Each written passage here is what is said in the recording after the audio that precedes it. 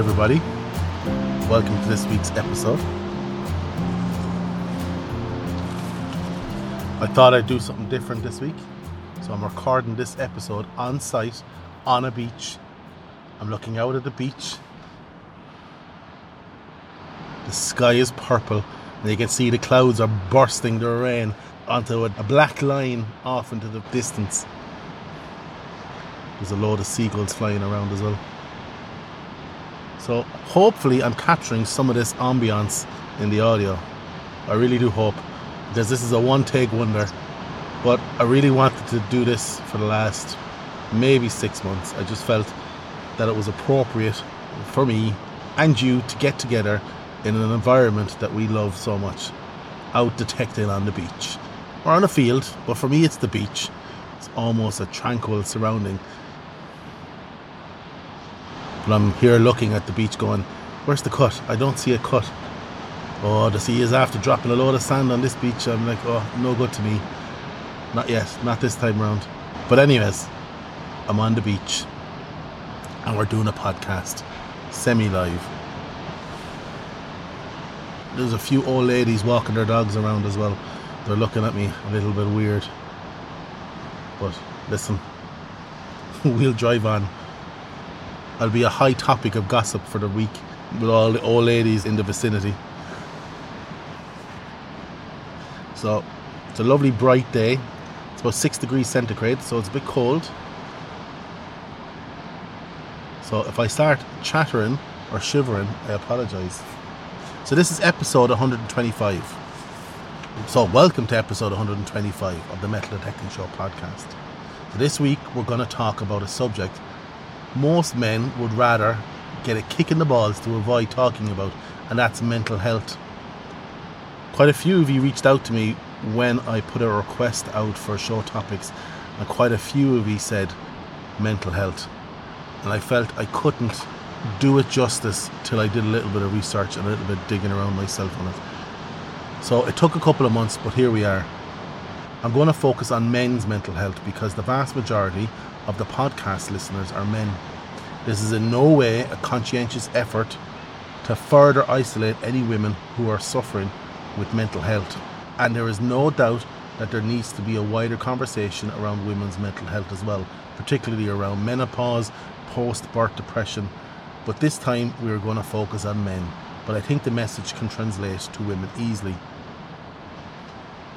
The WHO, when defining health, states that health is a state of complete physical, mental and social well-being, and not merely the absence of disease or infirmity. The WHO also states that mental health is a state of well-being in which an individual realises his or her own abilities, can cope with the normal stresses of life, and can work productively, and is able to make a contribution to his or her community. Like I said, a man would rather get a kick in the balls than talk about their mental health. Some of this stigma comes from World War I, when soldiers were returning from the war suffering from shell shock, and the British Health Service wasn't able to cope with the influx of psychological issues as a result of what those poor men witnessed. So the authorities devised a marketing campaign around stiff upper lip chaps, which promoted the fact that men should just get on with it, and that an English gent would never burden his country with his woes. This resulted in a lot of feelings being buried and mental health issues going untreated, even to the point that soldiers who were exhibiting signs of shell shock were either called cowards or socially isolated. This, of course, was before PTSD was identified and a real issue to be resolved. Because of this, the men of the time learned not to express their anxieties and fears or depressions for fear of being seen as less of a man, and these fathers passed this behaviour onto their sons and then onto their sons, and so on till here we are today, trying to peel back the stigma of mental health in us men. Men are programmed to be seen and not heard. Think about it. We ourselves don't want to rock the boat. Maybe our partners would rather we just got on with it and stiff upper lip chap. Maybe we are afraid of not being seen as having it all together. We can't be seen as vulnerable. However, 800,000 people die from suicide per year, and for every one female suicide there is 3 males, which is more than what malaria kills every year. And yet when you look at the investment given to each, malaria is profoundly and heavily invested in compared to suicide. I guess suicide is not as cool as mosquitoes. Thanks, Bill Gates. So 600,000 men a year commit suicide and 200,000 women. Think about it.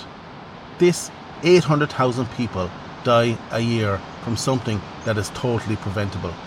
So how can we prevent this and help ourselves mind our mental health? Well, the clue is in the WHO definition. Complete state of physical, mental and social health. We need to approach it as health, not just mental health, and not put mental health as a sidebar or a separate project. We just need to think on it as health that is made up of 3 parts, and if you take care of 2, then the other one will take care of itself. For example, if you look after your physical and mental health, your social health will naturally take care of itself. You look good, you're active, you're looking after your mental health, so when you're in social situations, you will be able to draw on that physical and mental health to get you through any social anxiety. I guarantee it. Same for physical health. You've looked after your mental health and you're feeling good, you have a great social support network around you, you're naturally going to be more motivated into looking after yourself. Now, don't get me wrong, I'm not talking about getting swole. I'm talking about looking after your physical needs and environment, like saying yes to going for a walk, dancing, showering, brushing your teeth, shaving, cutting your hair, using deodorant, making your bed. I think you get the idea. And mental health is no different. If you look after your physical health, get some exercise while keeping you and your house clean, and of course build on your meaningful social network. What I mean here by a meaningful social network is not Facebook, Instagram or TikTok. It's surrounding yourself with people who are not time takers, but people who give of their time equally. We all know time takers, people who only want to do what they want to do and run when you suggest doing something you would like to do. This is the same when expressing opinions. They don't want to know what you think, only that you're there for them to bitch at, and normally about someone else. I've heard another great example of toxic people. A real friend is not just someone who shows up when times are tough, but also shows up when it's time to celebrate your wins. In other words, they won't begrudge you the success. So how you look after your physical well-being is important, but looking after your social well-being is even more important. Surround yourself with people who inspire you to be better, people who allow you to be vulnerable without taking over the conversation, saying shit like, yeah, that's bad dude, but what happened to me that time was even worse. Remove those negative people from your life and check in with yourself. If you're one of those people, you might not even be aware. Remember, you have 2 ears and 1 mouth. Listen more, talk less, especially if your friends are being vulnerable. The last thing I'll say about social health is, it's not okay to be the friend that sits back and let your friends always be the ones to reach out, organise the meetup, makes the phone call, and if they didn't, you might only see them once a year, ultimately drifting apart. A good friend creates opportunities for you to be a friend. They always call, they're always the ones organising things, parties. Every group has one of these, if they're lucky, and they are the glue that keeps the group together. Be a good friend like that. Create opportunities to be social. This rings true if you have no friends. Be the guy that organises shit for people to do. Ask the lads, do they want to go bowling, detecting.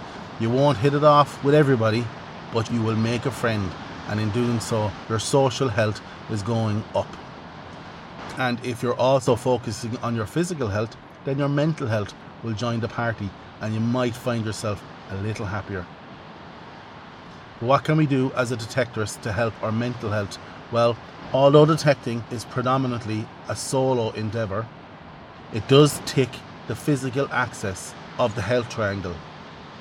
The sheer nature of getting out our gear, getting our gear organised, researching, making a plan, getting out there walking, swinging and digging for hours really is a stress reliever, but it also is giving you an opportunity for you to be present with no distractions, only the hum of the threshold in your ears.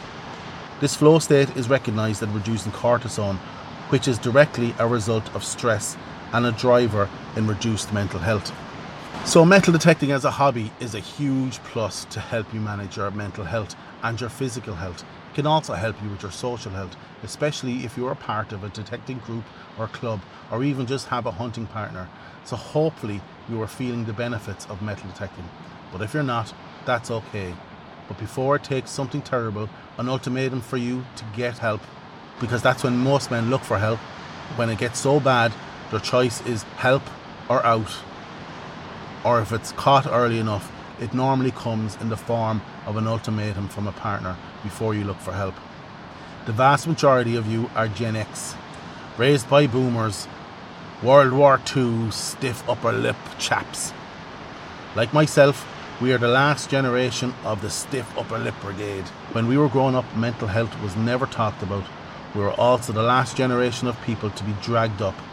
That's how I say it. For example, at the age of 5 or 6, we were sent out to play at 9 a.m. in the morning, and the alarm bells only went off when you didn't return for your dinner 10 hours later. We didn't have guidance from adults. We learned our sex education from the playground or second-hand porno mags. Millennials, who came after Gen X, had the internet, and parents who are Gen X and know of all the dangers out there and are doing their best to equip their millennial kids. But we can learn a lot from our kids about being vulnerable and giving ourselves permission to talk about the painful stuff and cry at movies. So if you're down and can't focus on your mental health, think of the health triangle. Look at your physical health. Take one step, brush your teeth, or make your bed. You've started the day with a win. You're already having an impact on your mental health. Keep doing that. Next day, make your bed, brush your teeth, and tidy the kitchen. If that's all you can do for a while, that's fine. Do just that for a few days. Add a walk in at some stage. That involves getting dressed. All these little wins will boost your physical health, and this will have a knock-on effect to your mental health. If you're up for it, answer that text. Reach out to the people who worry about you. If you have no one, keep going. Keep focusing on the physical point of the triangle and don't think of the other 2 points. But I guarantee if you keep going, focusing on one point, you'll get the energy to work on the other points of the triangle. I wouldn't recommend social media as the same as the social point of the triangle. In fact, living on TikTok, Instagram, Twitter and Facebook can all have a negative effect on your mental health and cost you hours in a day while making you feel worse. I'm slowly doing this myself, deleting apps, reaching out to say hello to people I haven't talked to in a while. I'll leave you with a few other things that I do I think helped me manage my mental health over the last few years. I probably should mention what I've been through in the last few years, seeing as I'm advocating for vulnerability and talking about painful situations. Well, let's see. About 5 years ago, I embarked on a new career, which resulted in me moving department from a technical role to a sales leader role. High stress. Straight away there were a few red flags. For example, I had an accident where I ripped all the ligaments in my left leg, broke 2 ribs and dislocated my shoulder. This of course meant I was out of work for 6 weeks. However, the comment was made that I should still work with one hand and I should be in work. I'd like to point out my team at this time were wildly successful, beyond everyone's expectation. However, the expectation was set, so I went back to work. About 6 months later, my mom passed away. So 4 years ago, just before COVID. Anyways, the night before I buried my mother, I get a call about, I know it's difficult, but do I have my forecast numbers and could I send them on? That was the final straw. I decided I would return to the tech role, which I did in September before COVID. I then found out my dad was sick with colon cancer. He didn't tell anybody for ages because of my mom passing, but meant he had to get an op to remove the offending piece. But this meant he was totally compromised when COVID hit, which meant we couldn't visit and he was terrified of getting COVID. I rang often, but of course I could only get to see him once, maybe twice during the next 2 years. He didn't get COVID. He had locked himself away to mind himself, and when COVID lifted, he started to get out visiting people, the grandkids, everyone, etc. But about 6 months later, he got sick and was gone in a week. We get through that, and work again takes a turn for the worse. I take voluntary redundancy as an out. I'm sure I've mentioned this on the podcast before. I set up a business. which fails after 2 months, but that was kind of understandable. So I have to get a new job. Anyway, that all gets resolved and I get through it. So to recap, I'm having a shit time in work. My parents pass away. I'm made redundant and I set up and fail at a business, all in the last 5 years. I think as a Gen X, I have always been stress tolerant, but what I did was I was lucky to talk to my wife, family and friends who supported me completely. I set up this podcast to have a weekly win. I started to spin on the stationary bike most mornings, something I need to get back to, and I metal detected. I probably should have talked to a professional, and I plan to, just to make sure the old mind is okay. But I got through it, and here I am to tell the tale. The power of conversation is a wonderful thing.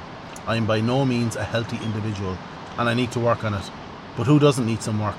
If you think you're perfect, ask your partner or your best friend, what do they think I need to work on? And if they truly love you, they will let you know, warts and all. But you have to give them permission first, as no one wants to be brutally honest if you're not ready to hear it. And that's it, guys. Back to normal next week. I'm not an expert, so take what I say as direction, not as a treatment. If you feel a need to chat to someone, reach out to the local Samaritan groups, counselling groups. Every country has one. But most importantly, get out there, eyes down, good luck, think of yourself, and happy hunting. The beach looks amazing. There's no woman there walking the dog. And just as I said, the dog is doing a dump. Let's see if she picks up the mess. She's fucking walking off. The fucking dirty pirate. Hey! Pick up the shit!